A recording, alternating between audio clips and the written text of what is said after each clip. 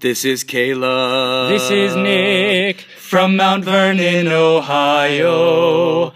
Dusted is a Story Wonk podcast. To show your support And for exclusive content, visit patreon.com/storywonk. Thanks.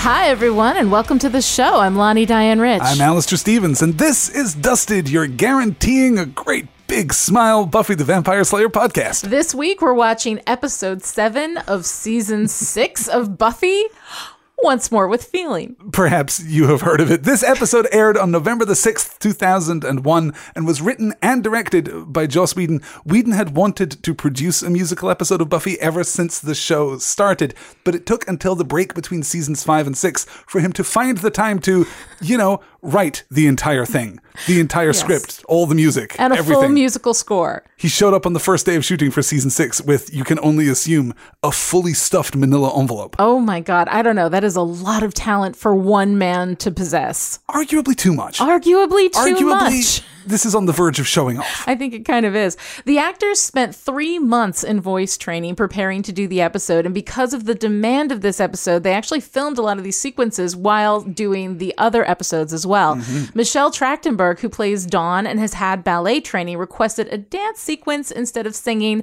and Allison Hannigan begged Whedon to give her as few lines as possible, as she is really super not a singer.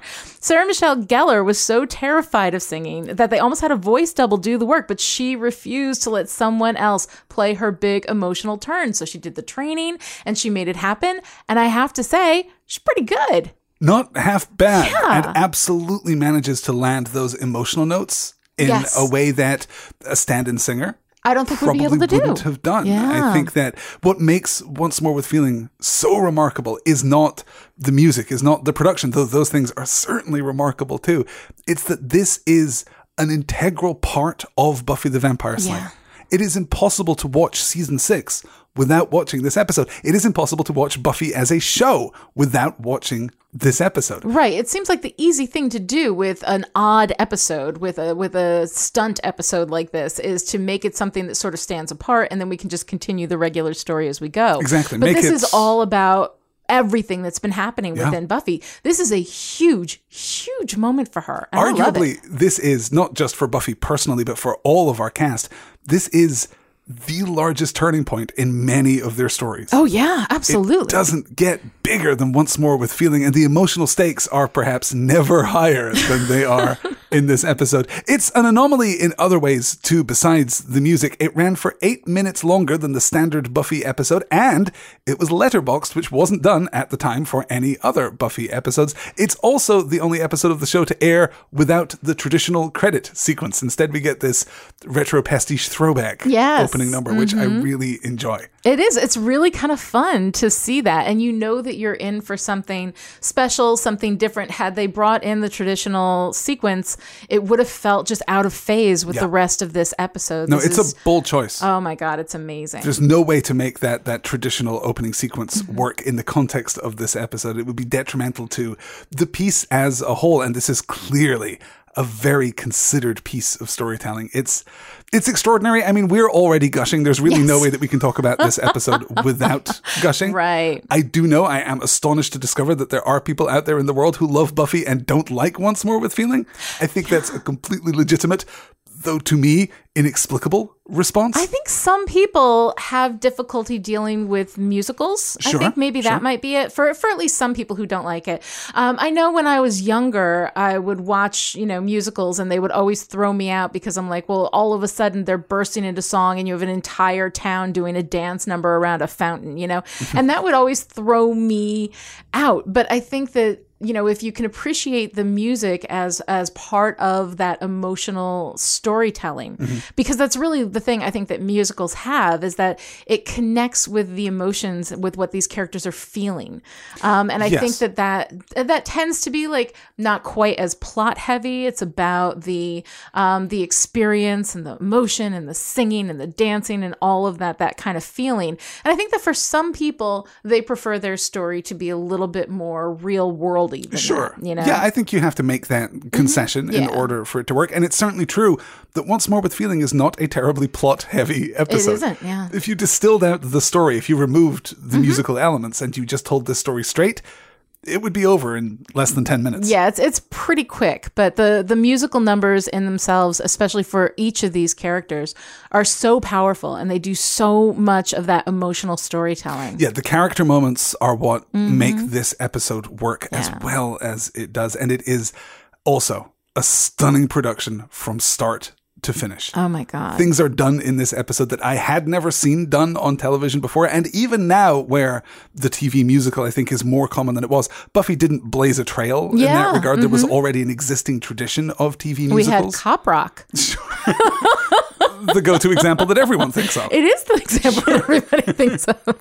There had been episodes of Xena Warrior Princess Sure, in the sure. 90s that had set something of a template for this kind of thing. This, I think, is much more ambitious. But now, where we live in a world that has Gallivant and has Oh, Crazy sure. Ex-Girlfriend airing on regular And television. the musical episode of Scrubs. Absolutely. Sure. This episode still stands out. It is still one of the finest accomplishments in terms of TV production that I think I've ever seen. Because it's done in this musical style. I mean, we even get our "I Want" song, which is one of the most classic hallmarks of a musical. Particularly the Disney musical. Yeah. Particularly the Disney musical, where the hero or the heroine stands up and sings about what it is that they want from life. And that gets us started on whatever the path is for that character. So to open this with an "I Want" song, like it's a Disney musical, shows not just that we're, having our characters sing and dance and we're giving them songs to sing, but that we're really understanding the musical form and what you do in that form when you're telling stories. Yes, I think that's less comprehensively successful throughout the entire episode. I think some of the songs work better as reference points than they do as cohesive parts of what passes for a narrative in Once More with Feeling. Rather than feeling like a part of Buffy's world, they feel referential. I don't think anything breaks the spirit of the episode. I don't think there's anything that doesn't work, that outright doesn't work. But there certainly are pieces which are more successful, which are more Buffy. Yes. And pieces which are, I think, less successful.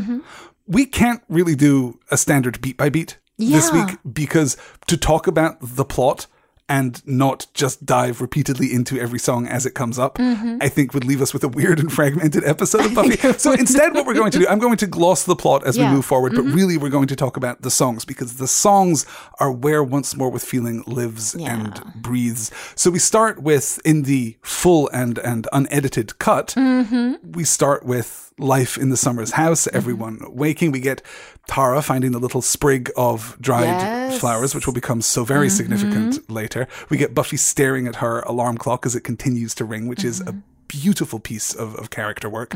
But the episode doesn't really begin until the graveyard.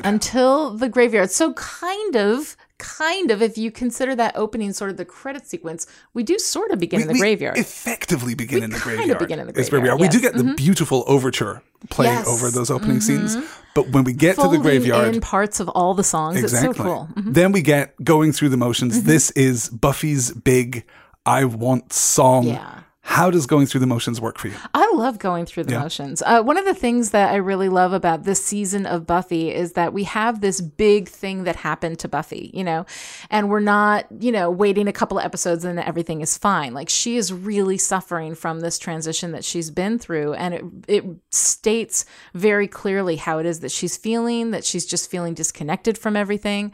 I love this whole song. I think it is so much fun. I love when she comes up against the demons in the the vampires in the graveyard. It's very fun. I like when they have their little bit. She's not even half the girl she ow, and then he falls over. You know, Sure. it's just a lot of fun stuff going on. At this point, you know that there's a musical episode, but you don't know like why everybody is singing, or are we supposed to pretend like this isn't weird? You know? Yeah, that turn is going to come as we move into the second sequence. I think right now you're absolutely right. You could sit down and simply accept this as an alternate universe version as a of Bizarro Buffy. world. Yeah, it's just, this is Buffy represented as a musical. And I think that would be just fine. Yeah. I think that you could absolutely do that. But to fold in this in-universe explanation, to build the plot around this conceit, and to allow the characters to comment reflexively upon it. My favorite example of that, I think, is right before we get Marty Noxon's song, which we'll talk about in due course, as Anya and Xander and Giles are walking along the street, and Anya's complaining that people were watching us. It felt like our apartment only had 3 walls and no 4th wall.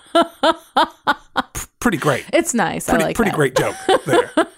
So the I Want song as a statement of intent works really beautifully, but it's not exactly a classic Disney I Want song because it's darker. Buffy can't have the thing that she wants, and she doesn't articulate the actual problem here. No. Which is that she's suffering alone. That's going to be very significant toward the end of the episode. But the degree to which Buffy is not completely in tune with her own experience, not completely in tune with her own emotional state, I think sets up an interesting discontinuity through the episode that Buffy herself doesn't feel right. That's enormously She's powerful. just going through the motions and disconnected. And I think that part of that, the complaint about how it is that she's feeling, that she feels disconnected, that she's just kind of living life and doing what she's not feeling Playing the anything part, about sure. anything. Exactly.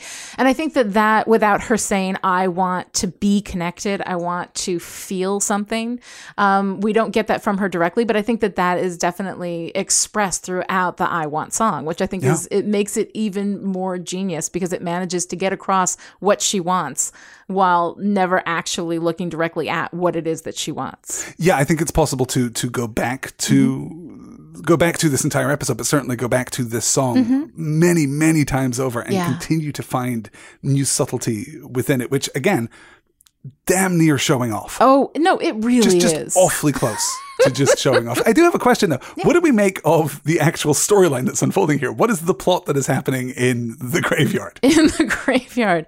So yeah, like there's a couple of vampires, there's a demon, there's a Disney hero looking guy tied to a tree. That guy. I don't know. What do you make of him? Let me tell you something about that guy.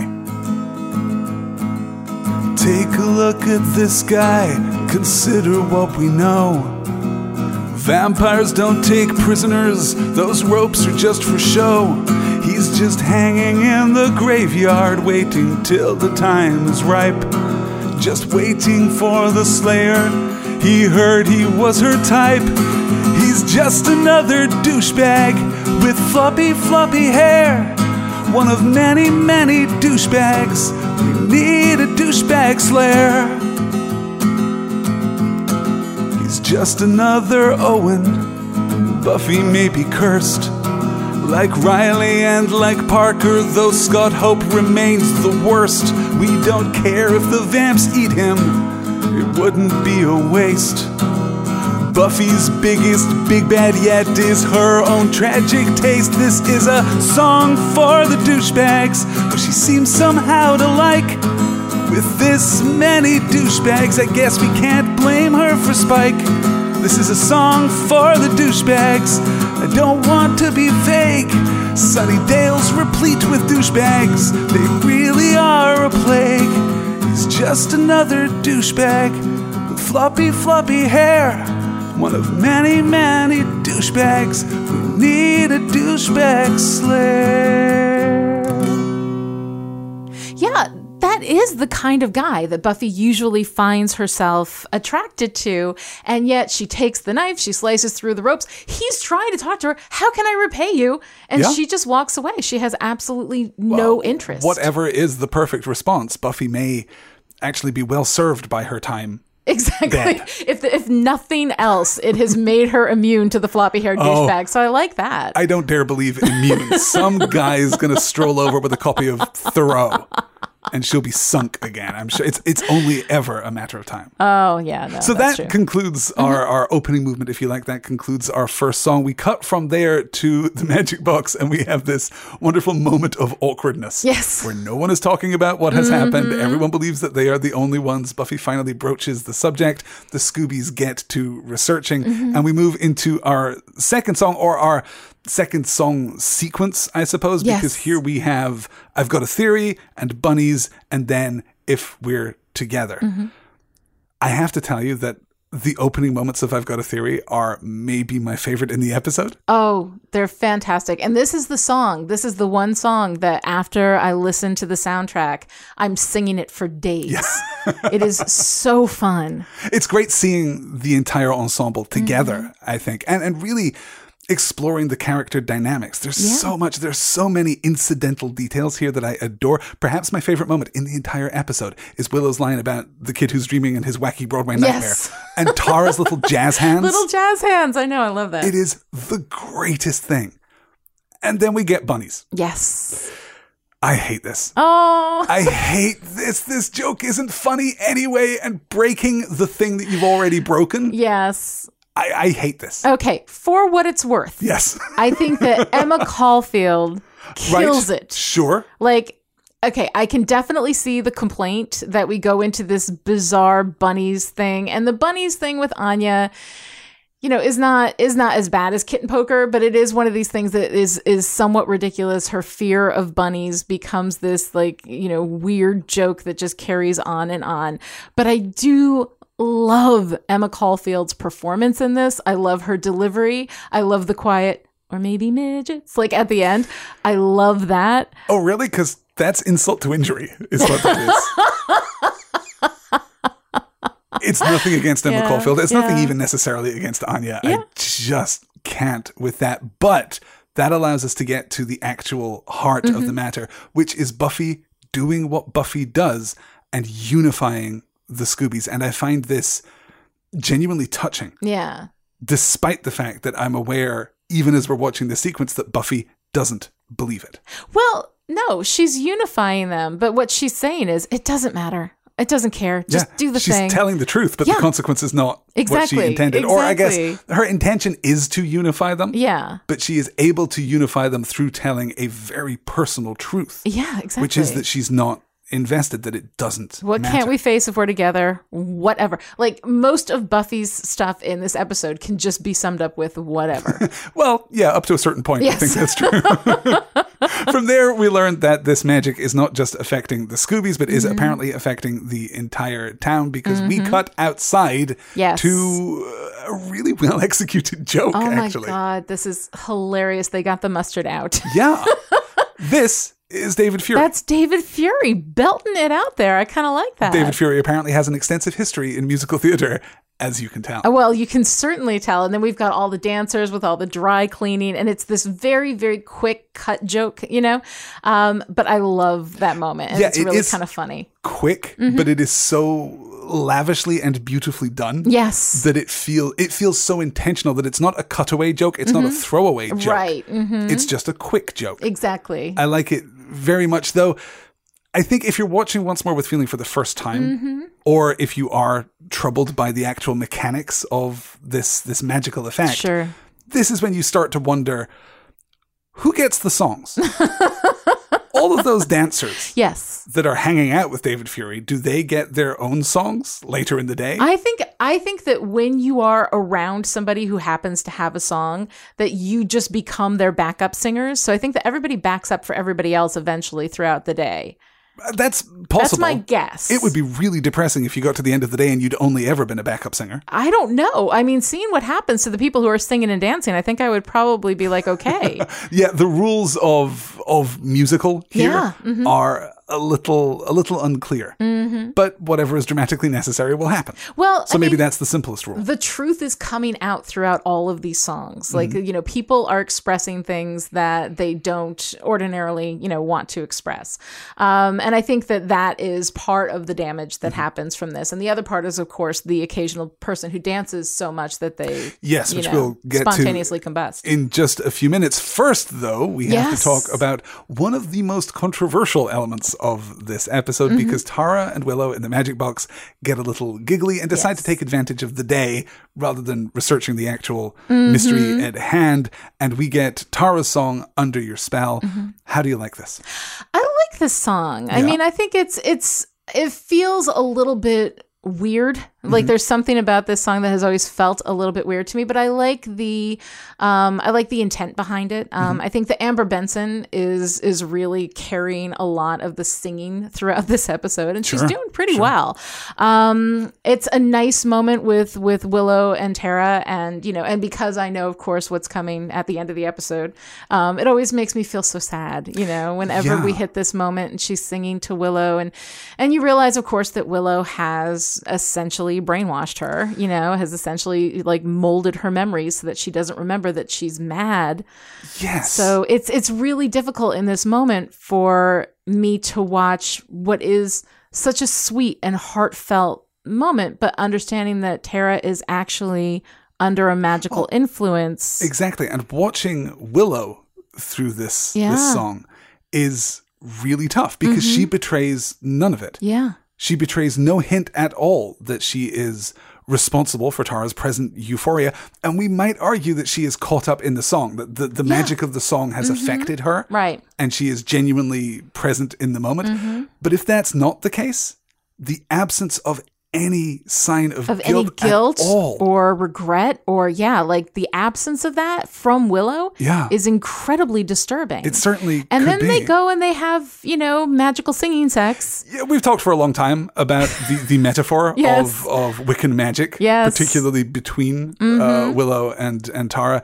There's no metaphor anymore. There's absolutely the subtext has become text, and I'm glad for it because it's a very well produced and very engaging and genuinely funny sequence. Though this is the reason that this song is as controversial as it is. There is an edited, butchered version of Once More with Feeling out there. We don't lose parts of this song to that edit, but there is also a version that has most of this song cut. Oh, God, that's tragic. Obvious reasons. This is the most flagrant abuse, I think, of standards and practices that I have ever seen. Joss Whedon getting around standards and practices.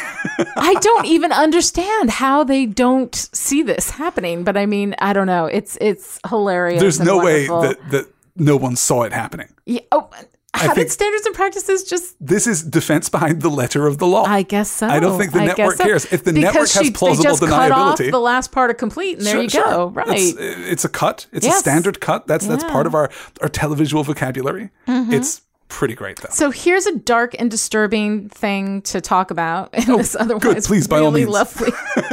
Well, okay, when Jonathan put those girls under the spell and then slept with them. Now, granted... They wouldn't have liked him without the spell, whereas Tara does love Willow even without the spell. But she is under the influence, and they do have sex. I mean, it's crossing a line. It's certainly crossing a line because Tara can't at this point give informed consent. Yeah. Well, there are two separate issues here. The first is that they are clearly under the influence of the musical magic.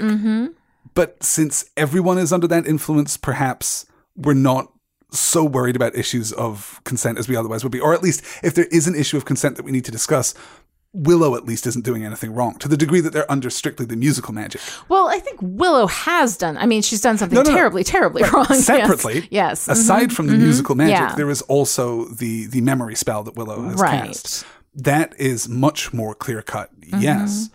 It's not about Tara's consent. It is about Tara's informed consent. Exactly. And Willow has removed the necessary under the information. Circumstances, yes. Yeah. So it's not as though she is manipulating Tara into wanting to have this romantic relationship, wanting to have sex Tara with her. would not want, were it not for the magical influence. Tara Exactly obviously does want this relationship and does love Willow. But in she this has been particular instance, her deprived of consent necessary has been, information. Yeah, so I find that kind of disturbing. Speaking of things which are disturbing, Yes. we cut from there to Xander and Anya and I'll Never Tell. I love this song.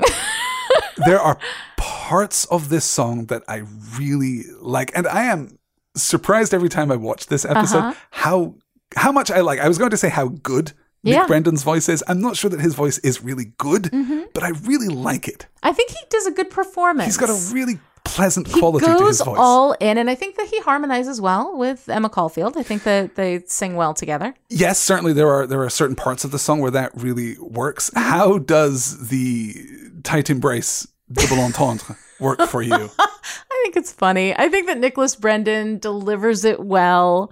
You don't like it? I really, really don't like it.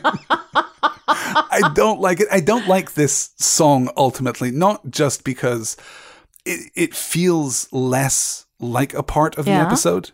As I said earlier, some of the songs in this episode feel completely integral. You could not remove them and leave the story intact. This, I'm not sure works as well for me, and I'm honestly not sure that I like the character beat either. Yeah. It feels as though we're acknowledging something that has now, very recently, become text. Yes. Xander and Anya are kind of terrible together. Yeah. But we're still encouraged to see them as a companionable couple. I guess this is my problem with I'll Never Tell. I can never simply enjoy it. It is constantly provocative. Up to and including the way that it's shot. Yeah. When they're in the living room and and I love the choreography throughout, but there is a moment when we're in the living room and the camera pulls up and clearly passes through where the ceiling of the room should be. And that for some reason throws me out of that moment. That throws you out. Oh, You know how I am with spaces. Oh, that's a shame. So I know. Yeah. ultimately, for me, I'll Never Tell is probably my least favorite song in the piece. How does it work for you? Not everything is for everyone. But baby, this is for me. I don't need it to be great or good. Just made specifically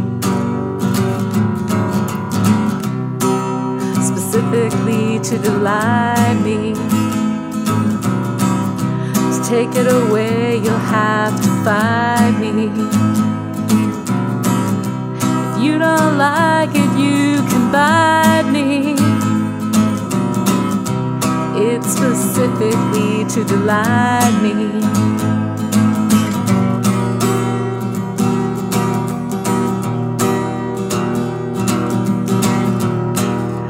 Xander's maybe not at his best, and Anya's a little tweak. I don't need you to love it. It's delightful to me, specifically to delight me. On that point, you can side me. Say you hate it just to spite me. It's specifically to delight me. No, sure. I mean, universal appeal is not a reliable metric for the quality of entertainment, so I see where you're coming from. But Right. yeah, for me, Oh, well. not so much. From there, we move to Spike's crypt, and we get, right at the beginning of the sequence, a really interesting conversation between Spike and Buffy, where Spike tells her that he is thankfully immune to whatever weird Yes. magic is going on. He knows all about it, but he hasn't suffered from it himself until Buffy is there. Right. Because Spike didn't have anything to sing about until Buffy was there. Okay, see, I thought that he was lying. I thought that he was saying, well, gladly I'm immune, when he had done a number the night before. See, I think the performance that we get from James Masters as he starts to sing suggests that that is not, in fact, the case. Well, but he doesn't seem surprised. He seems annoyed when it happens. So I think that does suggest that it's the case. I don't know. Sure We're going to have to let people surprise is weigh the in on response that I would expect from Spike. He seems, oh God, this is the last thing that I need. How do you like this? How do you like this raucous Billy Idol number for Spike? Oh my God. I love this number. This is one of my favorite things. And especially because it is finally acknowledging for the first time, like openly between them, that Spike is still in love with Buffy. I mean, I think everybody knows it. Nobody really needs to talk about it. But he openly says, let me take my love and bury it in a hole 6 foot deep. Like he is actively, openly acknowledging that he still loves her, that he can't be around her, that she's using him just to have somebody to talk to and is not interested in him, and she should just leave him alone. And I love this whole thing. He's saying, let me rest in peace, go away. This whole thing. She leaves and he follows her like a man possessed. You know, it is such this wonderful. I love this kind of like wonderful two-sided thing that we get from Spike at a couple of points during this episode, where he really just wants to like let it go and to not care about her anymore and to have her leave him alone. But in the very next moment, he has to go to her. Exactly. And when we talk about these songs giving us enormous access to a character's interiority, I think this is a conflict that we've understood, but which we've never really explored before. Spike's internal duality at this point is absolutely compelling. I'm not perhaps musically as big a fan of this song as some of the other songs in the episode, but certainly I love the narrative impact of it. And watching Buffy throughout is telling. Yeah. When she runs off at the end, it's just, it really works. No, I like it a lot. I like how torn she is. There's that moment before he starts singing when, he says, you came here to pump me for information. She goes, what else would I be pumping you for? And you can see that she is aware that there is like this sexual something between them, Sure. That's not my favorite line. No, it's the line itself is awkward, forced. But I like what the line reveals. Yeah, exactly. It really does work. And James Masters also a really great performer. Fantastic. I love the way he delivers everything in this episode. I mean, I obviously big fan of James Masters, big fan of Spike, but this is some of my favorite. So this is effectively the end of the first act. We cap the first act with the tap dancing fellow who burns up in the street, and we get our first glimpse of the demon of Sweet. Yeah. I like that we've front-loaded a lot of the character stuff here. I like that we've got this sense of increasing tension, of increasing conflict, because up until this point, all of the danger has come from pre-existing emotional conditions. Exactly. You guys are your own worst enemies. You guys are your own worst enemies, exactly. But then we have this guy who is, spontaneously combusting while tap dancing. And there is something more dangerous, more malevolent, and a danger to everybody in the town. Yes, ultimately that may not turn out to be true. Ultimately, we may not really feel the stakes of that. I think conflict. we've released that pressure, very well. But at this point, when we have all this stuff going on and you're so dazzled by the songs and the emotional complexity and the consequences of the things that people are confessing to each other that they ordinarily would not confess. And then we've got suddenly something else. We've got an escalation on there. Not only do we have this danger from people actually telling each other the truth, which is ordinarily, I think, a good thing, honest communication. But we also have people who are going to die because of it's just too much for them to handle. How does Sweet work for you as an antagonist? When we look at this episode narratively, and as we've said, it's pretty thin narratively speaking. How does he work for you as a counterforce against Buffy? Or is that irrelevant? Is this a story of internal conflict of Buffy versus Buffy? I think this is a lot of everybody versus themselves. I think that's essentially what most of it is. I love him as a character. I think he's really, really fun as an antagonist, as a narrative, piece. I think that it's a little bit weak. How much does it hurt us that we have Sweet, a sharp-dressed demon with a love of musical theater, but we don't have Lorne? a sharp-dressed demon with a love of musical theater. It would have been fantastic to have Lorne, but I mean, Lorne couldn't have been the bad guy because he's Lorne. So he couldn't have placed that element there, but I would have loved Andy Hallett in this episode. I would have loved if Andy Hallett had simply come and played Sweet. Get him into... Right. No, if he had just played Sweet, but we hadn't had him be, because if you put him in different makeup, I mean, it's a different demon, you know? Sure. Sweet is played, we should say, by Hinton Battle. Who is fantastic. Also Nothing to take away from him. Possesses the world's greatest name. He does have a great Hinton name. Battle. And he is It's about as good as it gets. Unbelievable. He is so good. I love the way he sings his song. I love everything about this guy. It is fair to say that I think the entire ensemble, even Alison Hannigan, who is perhaps the weakest singer of the bunch, the entire ensemble acquits themselves really rather beautifully. Oh my God, and do they? within the ensemble, we get some genuinely great performances. I think Sarah Michelle Gellar sounds fantastic throughout the episode. Amber Benson obviously has a beautiful voice. Yeah. Anthony Stewart Head clearly has an extraordinary voice. Oh yeah, James and we Marsters, who is a that. singer also. Sure. Mm-hmm. But Hinton Battle, No, he's serious business. I mean, good God. He is serious business. And of course he should be. He's the musical demon. If he doesn't sound like he came straight off a Broadway stage, it's not going to work. So when he comes in and just lights the place up, it is a wonderful thing. Yeah. When Dawn gets home from school, she has her conversation with Tara, who tells her that they believe that the demon may be responsible, that it turns out Giles may have been right back at the beginning of I've Got a Theory. Dawn mentions at this point to Tara how glad she is that Tara and Willow are not fighting anymore. Yes. And Tara plucks the sprig of dried flowers from her sweater, beginning to suspect that something may not be right after all. She leaves Dawn alone for a few minutes. Dawn's petulance at... No, right? Exactly. That's what I wrote down. I'm like, I'm sorry, kid. You know, when you are 15 years old and you can't be left at home for a half an hour, fine. You know, you can complain if you live in our little small town of Stars Hollow, right? But if you live in Sunnydale... Absolutely nobody should leave you alone for a minute. In fairness, if Dawn's going to be in danger in Sunnydale, Tara is not going to be able to help her. Tara's a witch. Well, true. Tara's a powerful witch. All right. She I'll let it she go. can kick ass. We get the beginning of Dawn's song, Dawn's Yes. Lament. We get the 2 lines and then it is mercifully cut short because I don't 'cause think it's- that was going anywhere It's good. terrible. No, Dawn's Lament, I think, is probably my least favorite song. And it's also that, does anybody even notice? Does anybody okay. even care? It's like that whiny, petulant Don't- 15-year-old thing. You don't get to choose Dawn's Lament as your least favorite song because Dawn's Lament is basically a joke. I know, but It is still. a non-song. I don't care. That is a cheat answer to that question.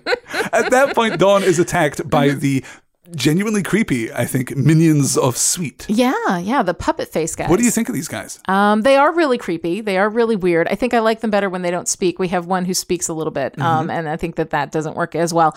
But yeah, I mean, they're creepy, they're weird, but they dance. You know, They and I certainly do I love dance. this whole thing. I love that they give Michelle Trachtenberg a chance to do a little ballet, which I think Yes. is really nice. I like that they've got a little dance number. How many times did you watch Once More with Feeling? And the answer may well be one, and I may just be foolish, but how many times did you watch Once More with Feeling before you realized that this was the bronze? Oh my God. I literally saw this episode a dozen times. Yeah. Before I realized it was the bronze. Yeah. Yeah, absolutely. Because it does feel really different. It feels so much smaller. It does. There's and completely that unlike big dance floor yeah. isn't there anymore. I mean, it feels really contracted, but maybe there's some kind of spatial effect that the musical demon has on the space. I don't know. So Dawn is confronted by Sweet, who lays out one of the most impressive songs in the entire thing. He sings What You Feel, which is, my God, if I could sing any of the songs Yeah. from this show, it would be that one. Oh my God, seriously. If I had a love voice that could do justice to that, it's just magnificent. And he sets up what passes for our core narrative conflict here. Right. People are going to burn up, but more specifically, he has an interest in the Slayer. Oh, yeah. Do you like the interplay between Sweet and Dawn right at the end? Yeah, no, This queen thing's illegal. like that. This queen thing's illegal. You like that? I thought it was very, very cute. And I like the way that Michelle Trachtenberg played back and forth with him. They do that little dance and it's kind of nice. But of course, like, he doesn't know that she is the Slayer's sister.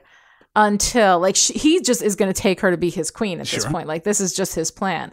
So once he finds out, that's when he becomes interested in Buffy, but not before. Like he just is going to take this girl and make her his queen. Yeah, it seems that his intent is to burn Sunnydale to the ground. Yeah, just to watch it for burn. the third or fourth time this week. Sure.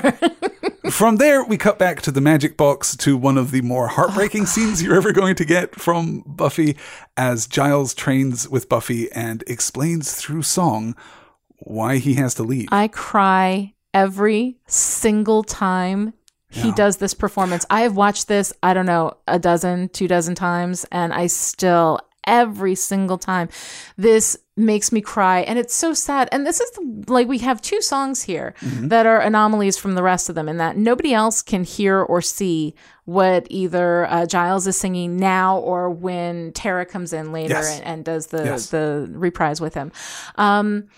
So why is it that Buffy can't hear him? Because all of this stuff is people singing the truth, telling their truth, and that truth is creating the problems in the relationship. So why is this truth?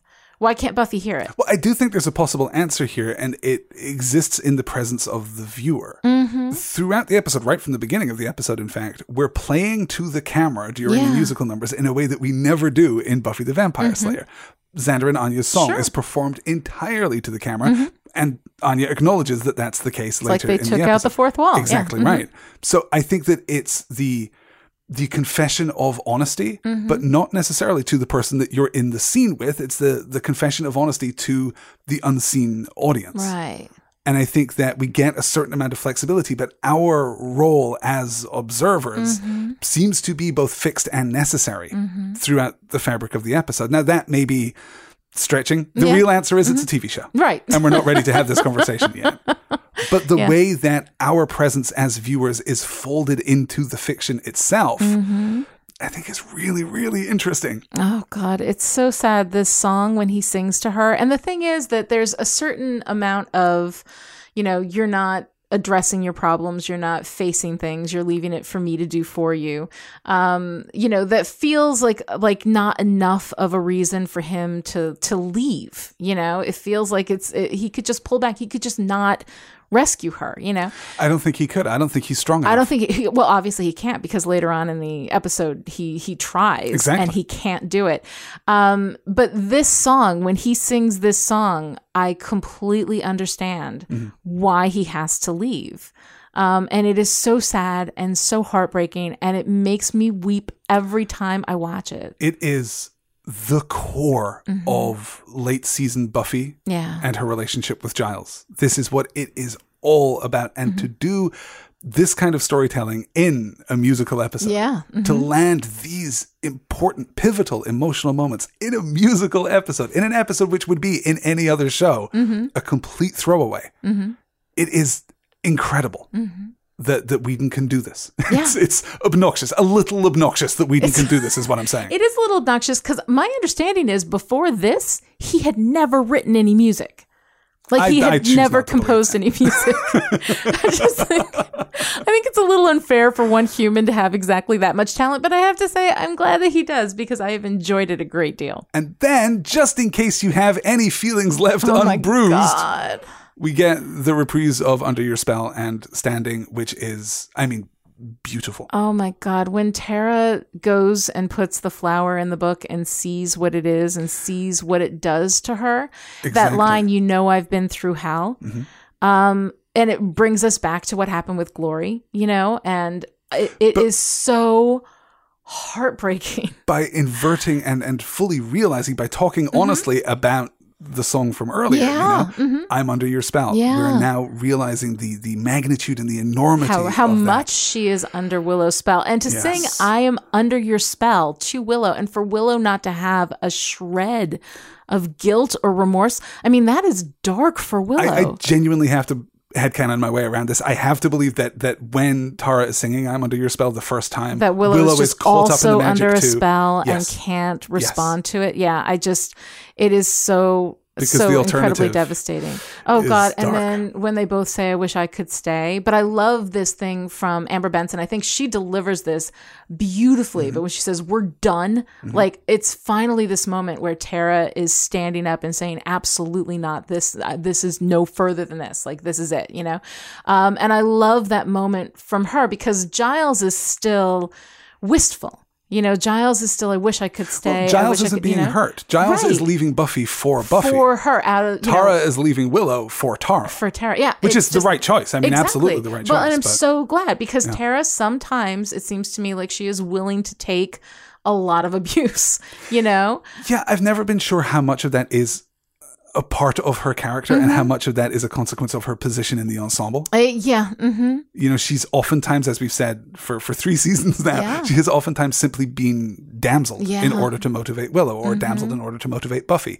This is arguably, I think, the strongest moment that we've seen from Tara to I date. love Tara in season 6 because she is her own person and she's having her own thoughts and her own responses. And I really love what they do with her in this. And I think that Amber Benson performs the hell out of it. Oh, she certainly does. And she and Anthony Head together. Oh, I think. together. Oh my God. It's so beautiful. And then to take these 2 songs and meld them together so beautifully. I don't know. It's just showing off. It really is. I'm just speechless after it.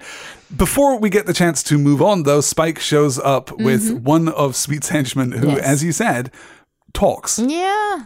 We've been having an ongoing discussion over in the Angel side of Dusted about this instinct to undercut the monstrous and demonic with completely naturalistic speech Yes. patterns. We've been doing that a lot over in Angel. Does this feel like it's part of the same impulse? Is this just a thing that Whedon was doing at the time? I don't know, because this character isn't characterized. What we're subverting is the expectation of a song. We have this whole rising music Yep. in this moment, and The then he intake just of breath. says, and then he's like, "Well, we have your sister at the Bronze, and you got to come get her." Like, and so I think that it's a subversion of expectation. So we've Sure. got that kind of joke, but I don't think that the demon himself is characterized enough to kind of fall into that, demon who smokes cigarettes kind of like, isn't that funny? So in this moment, Giles insists that Buffy goes by herself. Yeah. And I understand why. I understand what we're doing. I see your move, TV show, and I don't buy it.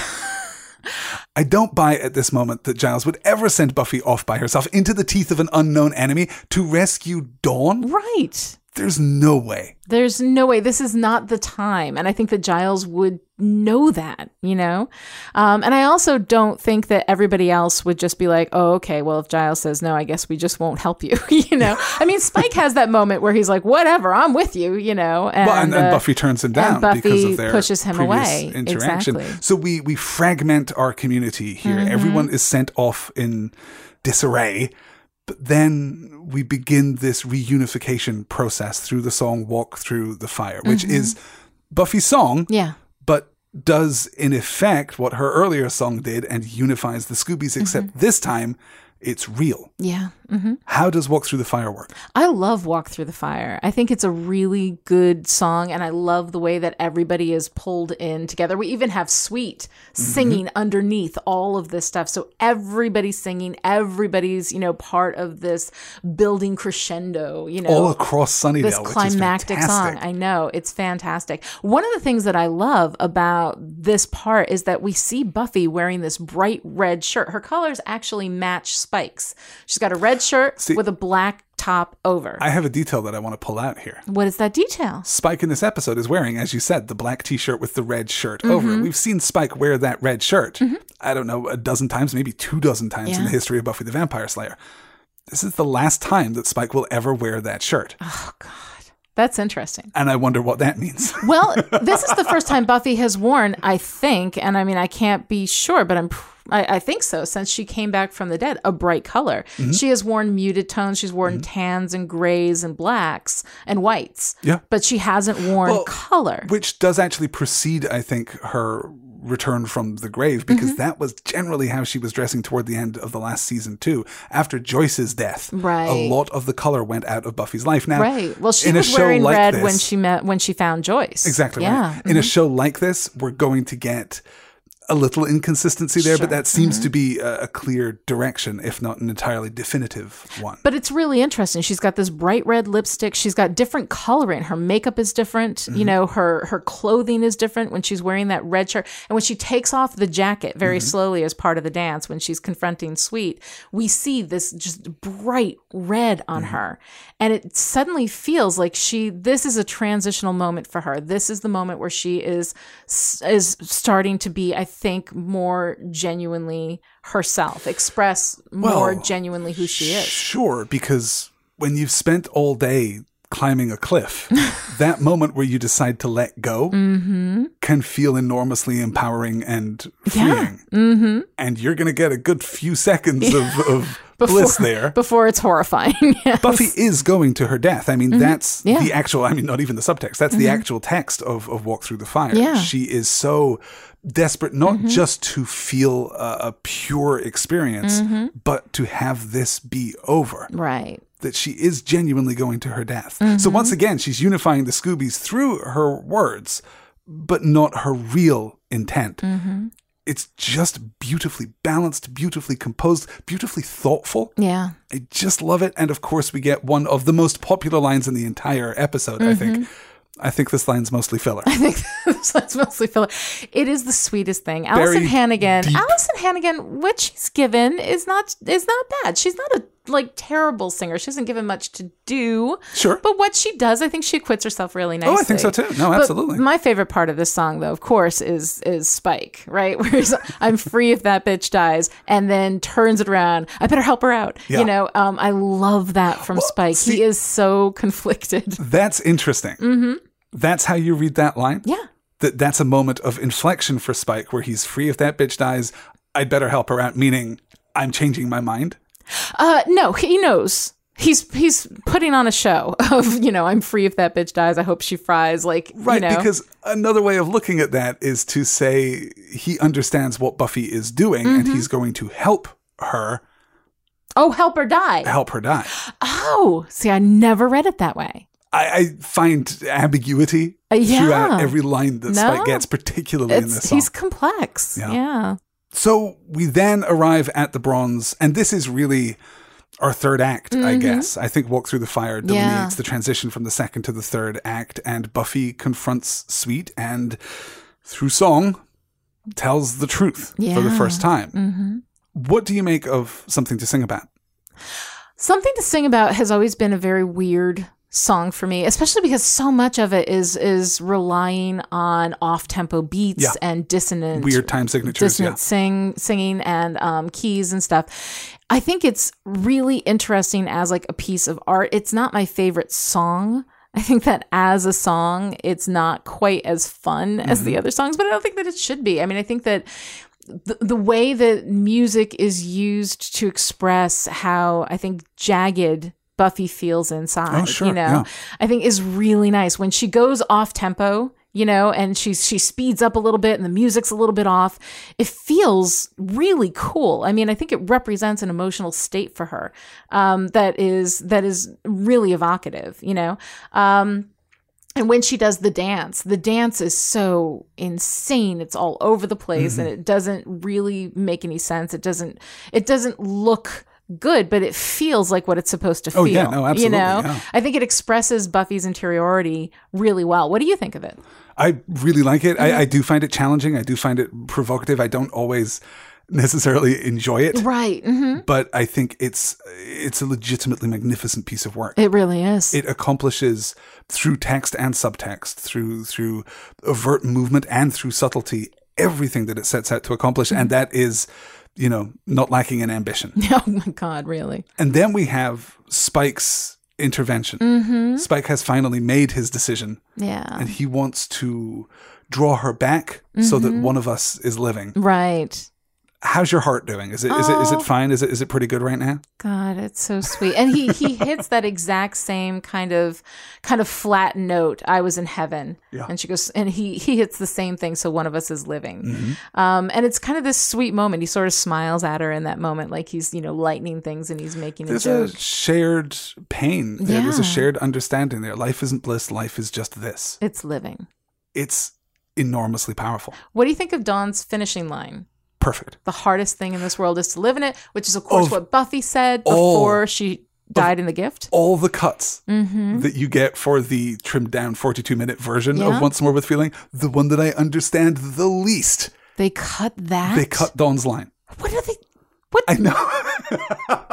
I didn't watch the cut one. I can't. I refuse. No, I and can't. no one should. The Yeah. uncut version, by the way, is available on Hulu, as we said in the And show the DVDs. last week. And of course, you can get the Yes. DVDs. So there's no too. other way that anybody can watch Once More with Yeah, Feeling. You do not have watch to see the whole the thing. cut version. It's Yeah. just not good. Oh, God, No, that's terrible. I completely love that line. It shows so much maturity from Yeah. Dawn, so much wisdom from Dawn. But I do see a problematic element here, right at the end of this song, because I like this Spike very Yeah. much, but it doesn't quite feel like Spike to me. And I like this Dawn very much, but it doesn't quite feel like Dawn to me. I'm not sure that these are the most consistent versions of these characters, though I am very comfortable saying that they are the best versions of these characters. Isn't everybody a little bit off because everybody's being, I think, much more honest because Anya's of the really influence. Well, Anya may not have as much of an internal existence as maybe some of the other characters, but I think that people are being more genuinely themselves. They're expressing Yeah. themselves more genuinely, like that as and an I think that explanation, shows us who Dawn really is inside, who Spike really is inside, and I like it. Sweet at this point applauds. He's happy. Buffy is not apparently going to burst into flames, but that doesn't matter because he is going to take his bride back to one of the many, many hell dimensions that apparently exist out there. And then we get the turn. Then we get the twist. Then we get the reveal that it was not, in fact, Dawn who stole the pendant that summoned Sweet in the first place. It was Xander. Because he thought it would be funny. Right. Do we, on any level, buy this? Do we, on any level, like this? The Are only we, thing- in any way, open to the suggestion that Xander is covering for Dawn? No.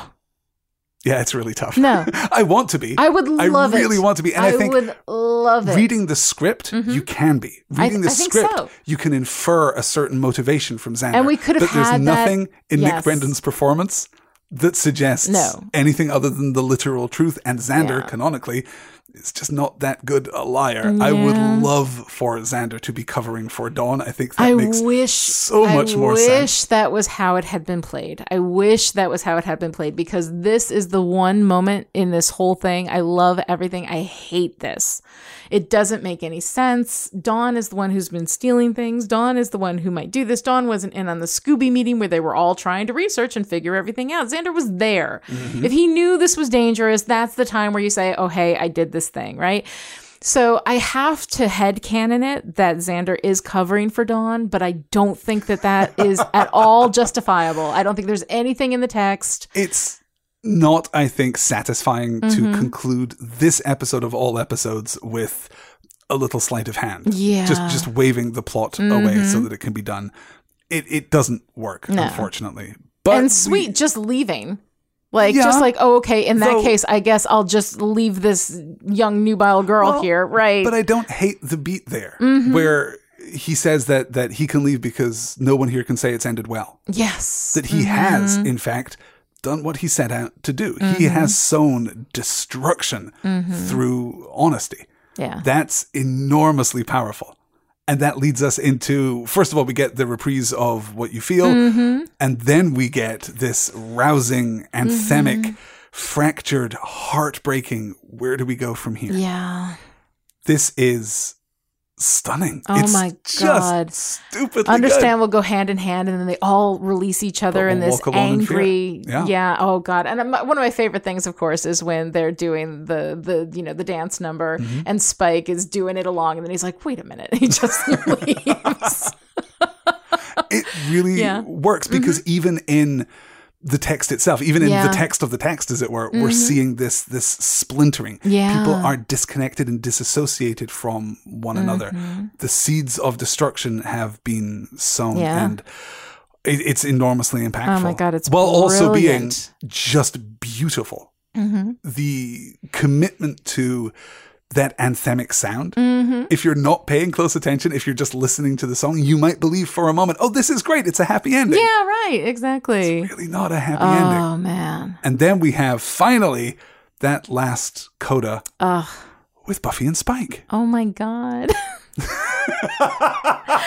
I love it. I've never actually seen a real life human being have their eyes turn into hearts before.